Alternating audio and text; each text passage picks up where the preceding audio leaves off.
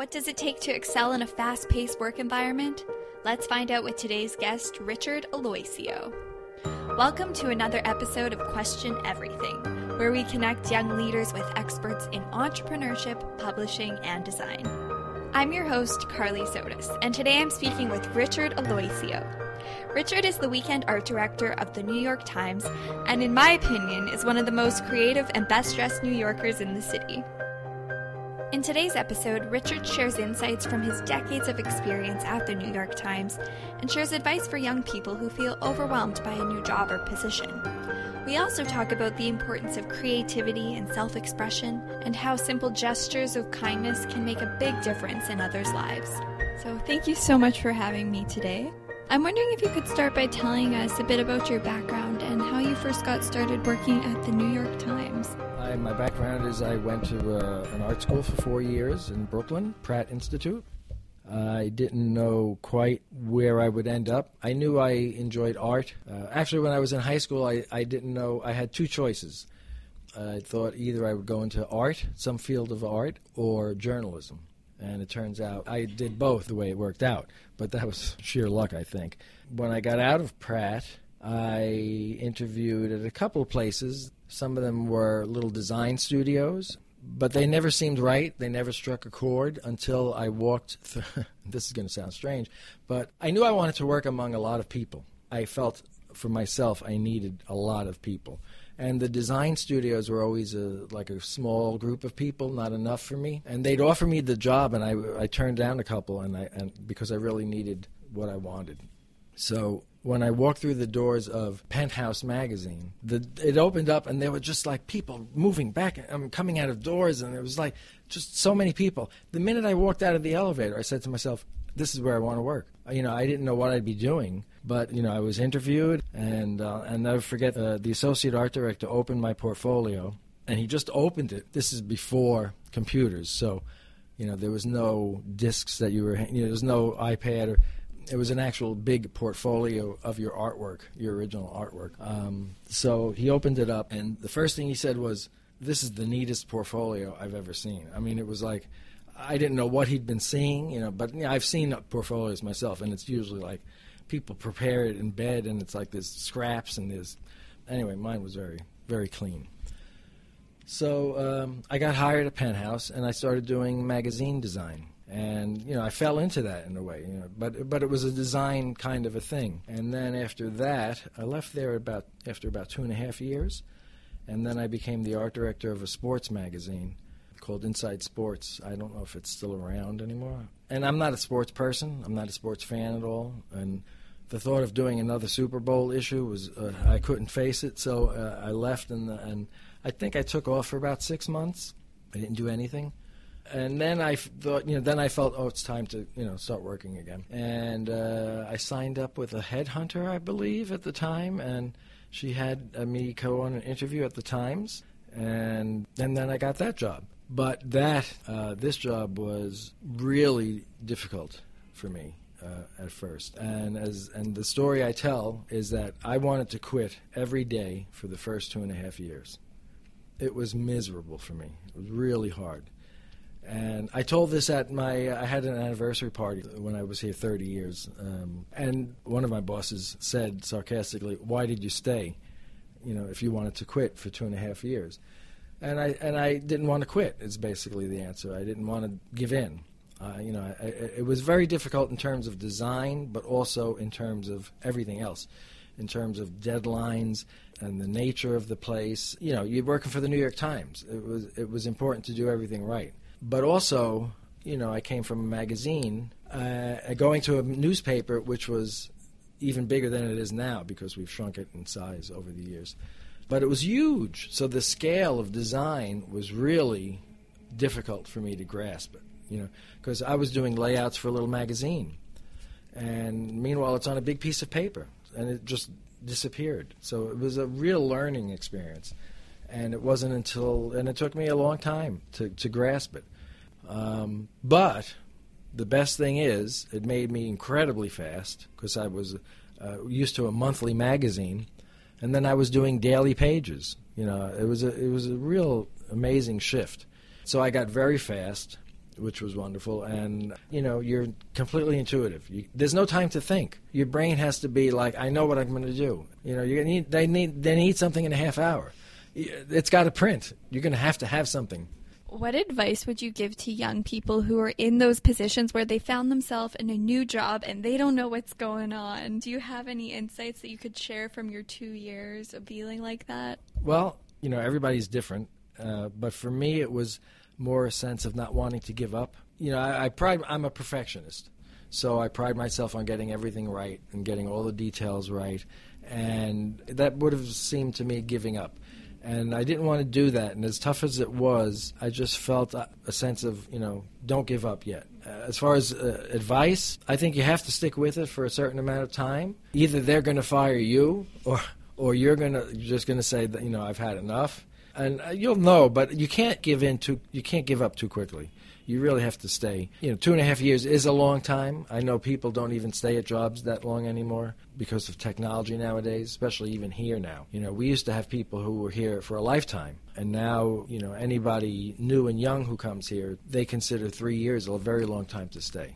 Your position sounds very hectic, like you're doing so many different things. I'm wondering what a day in the life of the New York Times art director looks like. Well, every day is different here. Each art director has his or her own section, and we are all on different schedules. So we all know each other's schedules, so we know when I'm going to be in a bad mood or you're going to be in a bad mood because that's the day we close the section or that's the day it really hits the fan. So, everybody has a different schedule, and it starts slow because nobody knows what they're putting into the section yet. Decisions here are often made very late. This has been something that has been worked on to be corrected for my 35 years, and it hasn't been corrected yet. It's just hard to get people to say, this is what's happening. It's not like a monthly magazine where it's like all this lead time. If somebody dies, when Prince dies, you scramble. Mm-hmm. When Michael Jackson died, it's like, oh, Michael, it's like everybody's running around. You have no idea. When Bill Cunningham passed away, it's like everybody's in turmoil. You're running around looking for stuff and generating story ideas and getting pictures, and it's a zoo. When people are running around and you don't really have time to think, but everything that you do is going to be read by millions of people. Are you consciously aware of that when you're in those moments? No, I never think of that. If I see somebody reading the paper the next day on the subway, like I'll think, I did that big picture. But if I see somebody reading it on the subway or on a bench on the street, that's always kind of nice. But you hate to see it on the subway floor. That's a bit disheartening. But 35 years later, you still get a kick out of seeing somebody holding your section in their hand. The gratification, I'm big on gratification. And I think a lot of anybody creative, a lot of the art directors would like feedback, but people are too busy to give you pats on the back here. Because you're really right on to the next thing the minute. Like people say, that piece you did last week, the layout you did for that story last week was great. I go, I don't even remember. Really, because you're on to the next thing immediately. So there's very little time for somebody to say, hey, nice job on that thing.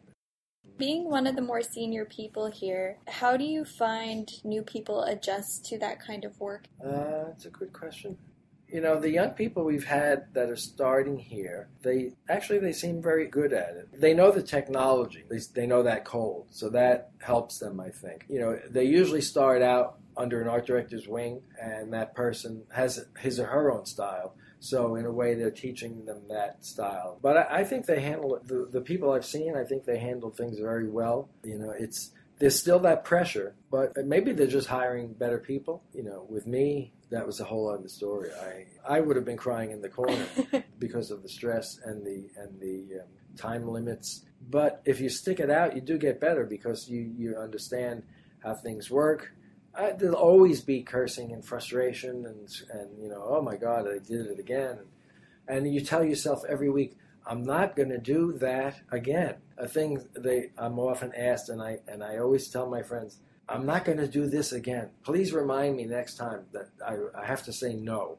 And actually came up this week. And I said no. And it worked out. My editor said, you think we could do that? And I go, no. And so she said, okay. And she was very happy with what I did. But, It's been 35 years of keep saying, I'm not going to do that again. And I finally did it. So that worked out. But, there's a lot of confidence involved. And actually, I'm not very confident in a lot of things, but not design. I don't really stand up for myself as much as I would like, if I'm being honest here. Often I'll acquiesce if they ask for like this or that. And I go, okay. Or they'll say, can you make this change? And other art directors would flat out say, no, this is it. Right. I'm not making that change. But I continue to, try to work with them and please them. And that has its advantages and disadvantages. You can come across as a pushover, or you can come across as, he's very easy to work with. So it really depends. But I wish I was a little more, forceful about my opinion.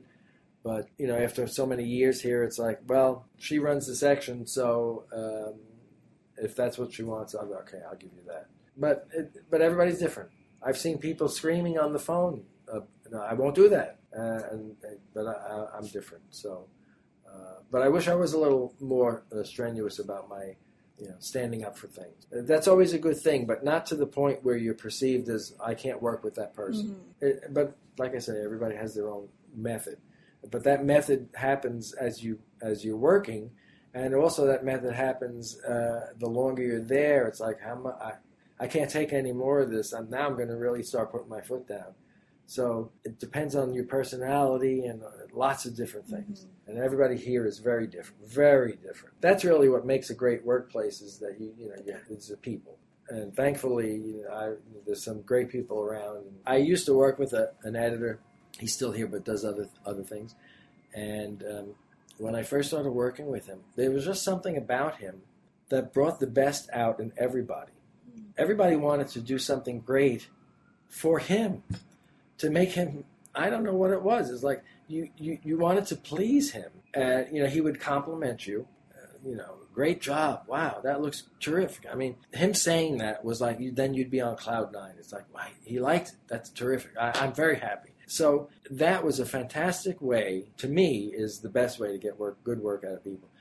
Berating people and telling them they did something wrong, or a miserable, work environment, or there's lots of ways to have a crappy job being done. But the best way to get a good job out of people is to, make them feel like, you did a good job. The occasional pat on the back. It goes a long way, and it costs nothing.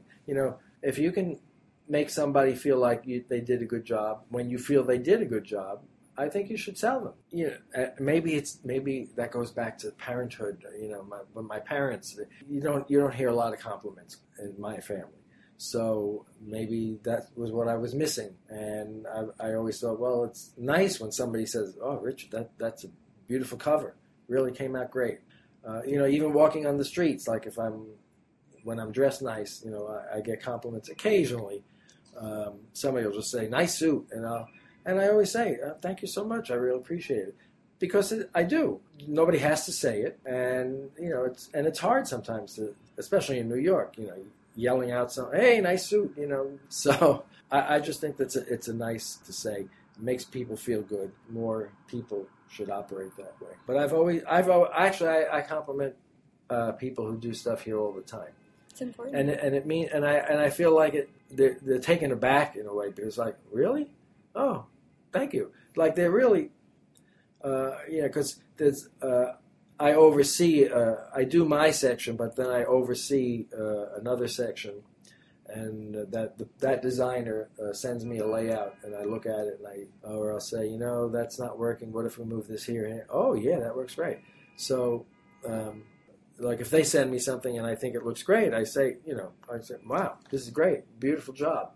And they always backpedal. It's like, it's hard for them even to take a compliment. Like, well, I really didn't. And I always say, well, just say thank you.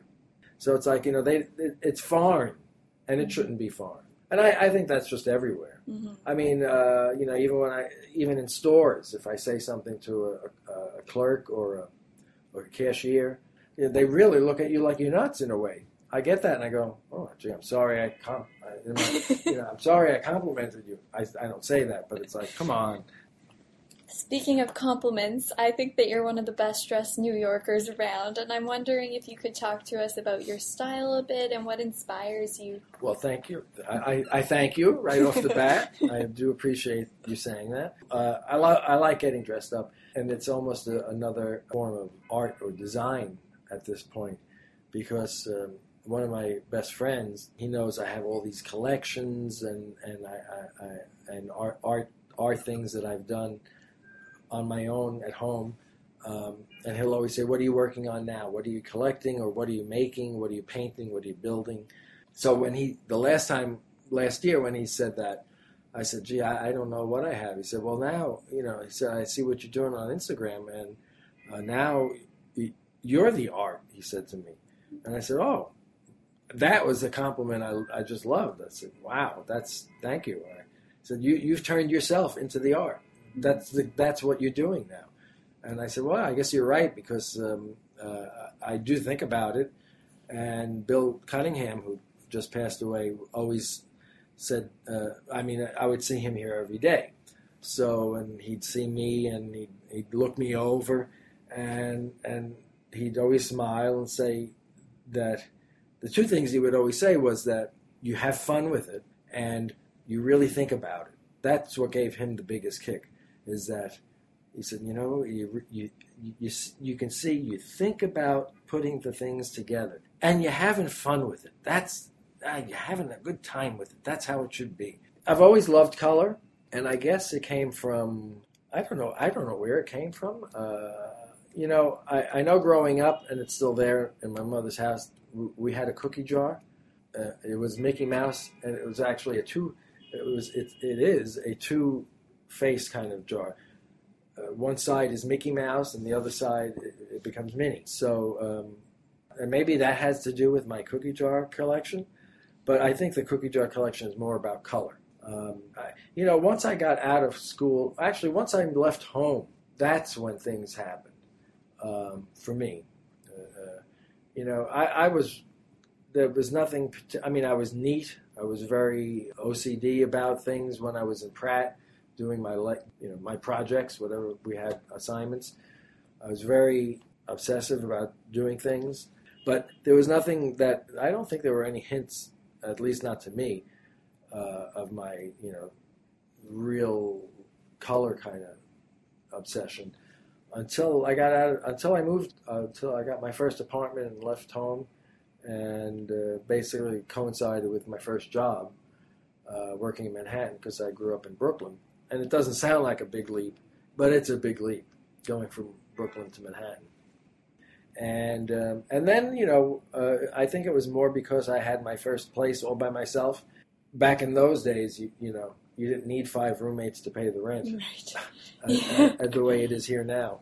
So I had my own place, and it was like, now I've always had my own money, because I always worked summers, and I paid for my college education, and I had the money to get a place, and we were lower middle class, so it wasn't like there was money handed. There was no money. Mm-hmm. So fortunately, I worked summers, and I made decent money. And when I moved to Manhattan, I just felt like, well, now I can, if I like something, I'm going to buy it. That's just the way I was. But everything I bought was colorful. In Pratt, I was always, I had friends at home, but I wasn't like an explorer kind of a guy. So it wasn't like I was going out meeting people. We were very isolated where I grew up, and we had our small set of friends. And actually, when I first started going to Pratt, my father, who never really said anything, he actually said, make friends. That was his advice. That was my father's parental advice. Make friends. 2 words. Make friends.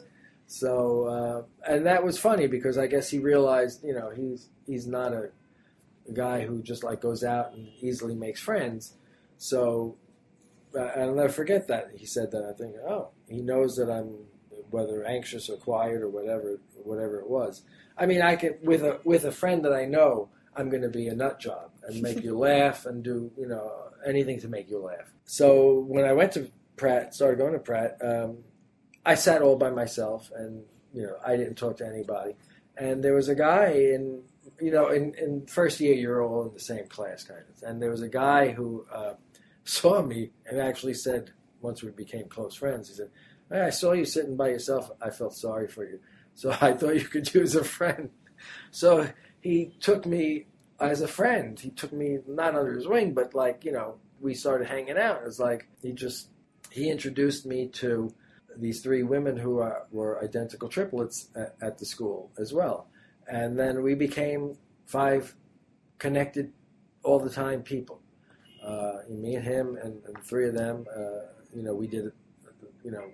We took most of all the same classes together, hung out most of the time.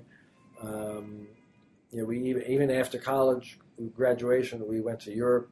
Just friends. So it was my life would be completely different had I not met him, and had he not introduced me to them, because they opened up like a whole other. They were very and him as well. They were very outgoing, not outgoing, but just like open to doing new things, which I kind of never been. So I started doing lots of different things with them, and I felt safe. So if they wanted to go to some strange theater recital or something, whatever it was, I'd say, yeah. If you're going, I'll go with you. I'm fine with that. And so they opened up whole new things for me. And even Manhattan, it's like, then it was like, I realized, well, I'm going to move to Manhattan too. We're all moving to Manhattan. Let's do it. I'm going to go there too. So had I not met any of them, well, he introduced me to them, so really he's the one. They had a great influence on me, because almost like the editor I was talking about, who you wanted to please that guy and doing good work, I felt that way with them. It's like I wanted to make them. I didn't want to disappoint them. And these are people who, like Bill and the editor I was talking, the guy editor. It's like if you disappoint them, you feel awful and you let yourself down. Mm-hmm. And in a way, there's a certain amount of pressure in that, but it's not a bad pressure. It's not like hard working kind of a pressure. It's more like because there's something at the end that if you do it, you just feel great, So they had a great influence. And everywhere I've gone, I've met somebody who's had a great influence in my life. And so that's why I say, if there's certain people, if you didn't meet, it's really very much like the movie It's a Wonderful Life. Everybody is so connected. If you didn't meet that guy, well, then you wouldn't have a house, and you wouldn't have you wouldn't have that child. All these things happen, and if you take one thing away, your life is totally different. Now, that's not to say it couldn't be better. Maybe something would have happened that, oh, gee, I could have been doing much better if I met that person. But hopefully you're happy where you are at the stage in your life and the place you are in your life, that you can say, thank God I met those people, because I would literally not be here talking to you or going to this party or meeting that famously, fabulously talented, creative person. You wouldn't have the friends you have. Everything would be different. So it's really amazing how little things, you have no idea until you get older and you look back. Right. I didn't just come to realize this. I knew this in Pratt, that my life is, without them, without my friends that I made, I would be, I don't know what I'd be. I'd probably be sitting alone in a corner still. And then also, when you're friends like that, then you have this kind of competition thing too going on, unspoken, but yeah, it's there. It's like you all try to beat out, even the 3 of them would try to outdo each other. Right. So you're all trying to outdo each other. So I think all our work got better from it, because you have this friendly, it's like, basketball players who are really good friends but on opposite teams, and they have to, they got to do it. So so we would have friendly competitions, and it would be beneficial to our work. We all got A's, but it's like, it was just fun to do it, and it upped your game. And we're still friends to this day. That's amazing. Well, thank you so much for taking the time to speak with me today. It's been a pleasure to interview you. Oh, my pleasure. I had a great time. Thank you so much for joining us on another episode of Question Everything. I'm your host, Carly Sotis, and each week I bring you inspiration and insights from creative minds and experts in entrepreneurship, publishing, and design. If you enjoyed today's episode, you can download the show at iTunes, SoundCloud, and at citr.ca.